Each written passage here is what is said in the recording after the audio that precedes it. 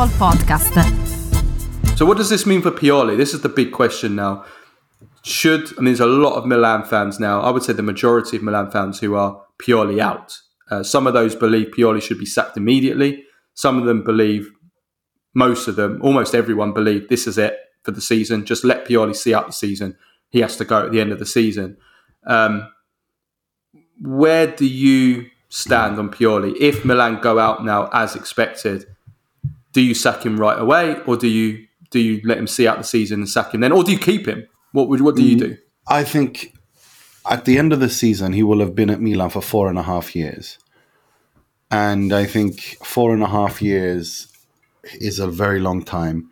And I think Pioli has overachieved. No one can say that he has failed looking at his tenure in charge. Look at what happened when he took over, and look what he leaves. He leaves a club that was in no man's land when he took over, and he brought them back to the very top of Italian football, winning a league, playing in the Champions League. But I think the journey has run its course at the end of the season. I think it's time to move on. I really think so. I think he will always be remembered as someone who brought Milan from the wilderness back into the light in very difficult circumstances. But I don't see how Milan can challenge or win the Scudetto with Pioli, or reach, to take that next step that Milan want to do. Because this is no longer a Milan that is going through a banter era and trying to return back to the champions. No, they're there. They're a top 4 side. They're once again at the top of Italian football. What they need is someone who can take what's built there and take it to the next step.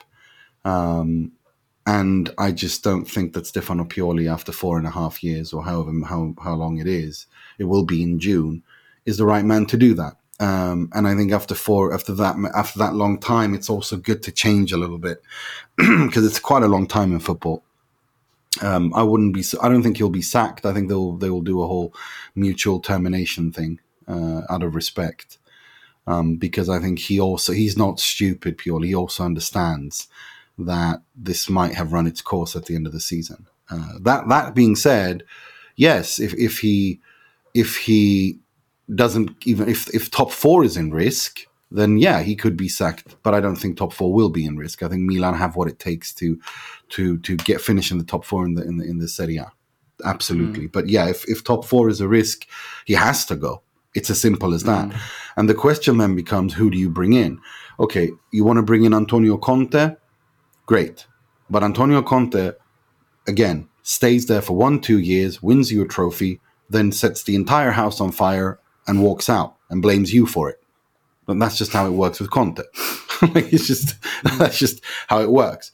Do you bring someone like Maurizio Sarri? Personally, I think Maurizio Sarri, as I've been saying for a couple of years now, I think he's the natural continuation of Pioli to take it to the next step, and also plays the kind of football that Milan want to be associated with.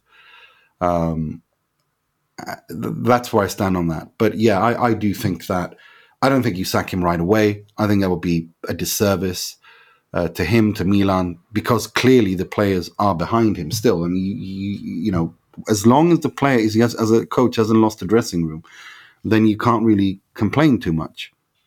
I think for Milan, they were in the group of death. What they will be kicking themselves over is the fact that they could have not just qualified, but won the group, given how the games looked and how things played out. But due to immaturity and stupid behavior by key squad members who just squandered it, they didn't. But it's not a failure, because it was the group of death.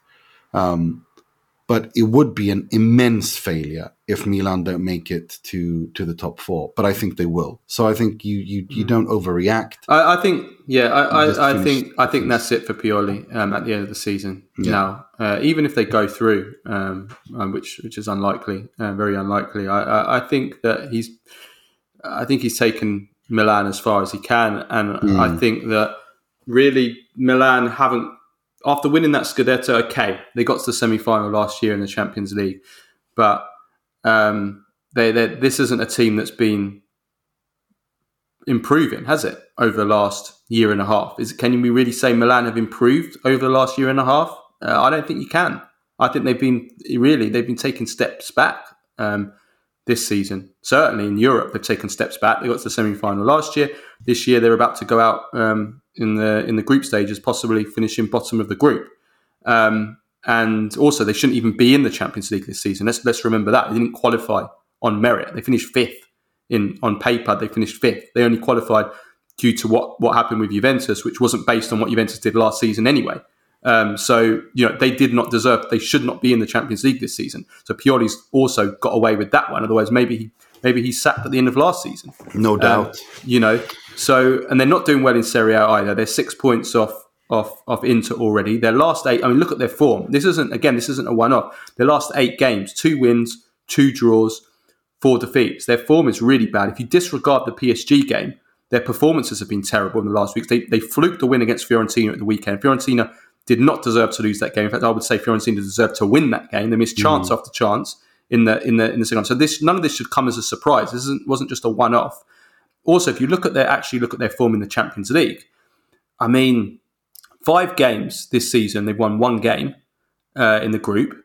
Then if you go back to last season, I mean, the 2 games against Inter, then you had 2 wins in 6. So they've got 3 wins in their last 3 wins in their last 11 games in the Champions League, if my maths is correct. If you go back to the knockout stages of last season, they won 1 game in the last 16, 1 game in the quarterfinals. They won none of their 2 in the semis. So that's 6 games plus 5. So yeah, 3 wins in 11 games. So, this isn't the performances of a team that you can say, look where Pioli's taken them. That's average, poor really on paper. So yeah, I think Pioli. I think that's it for Pioli. They've spent heavily in the market. There's no excuses.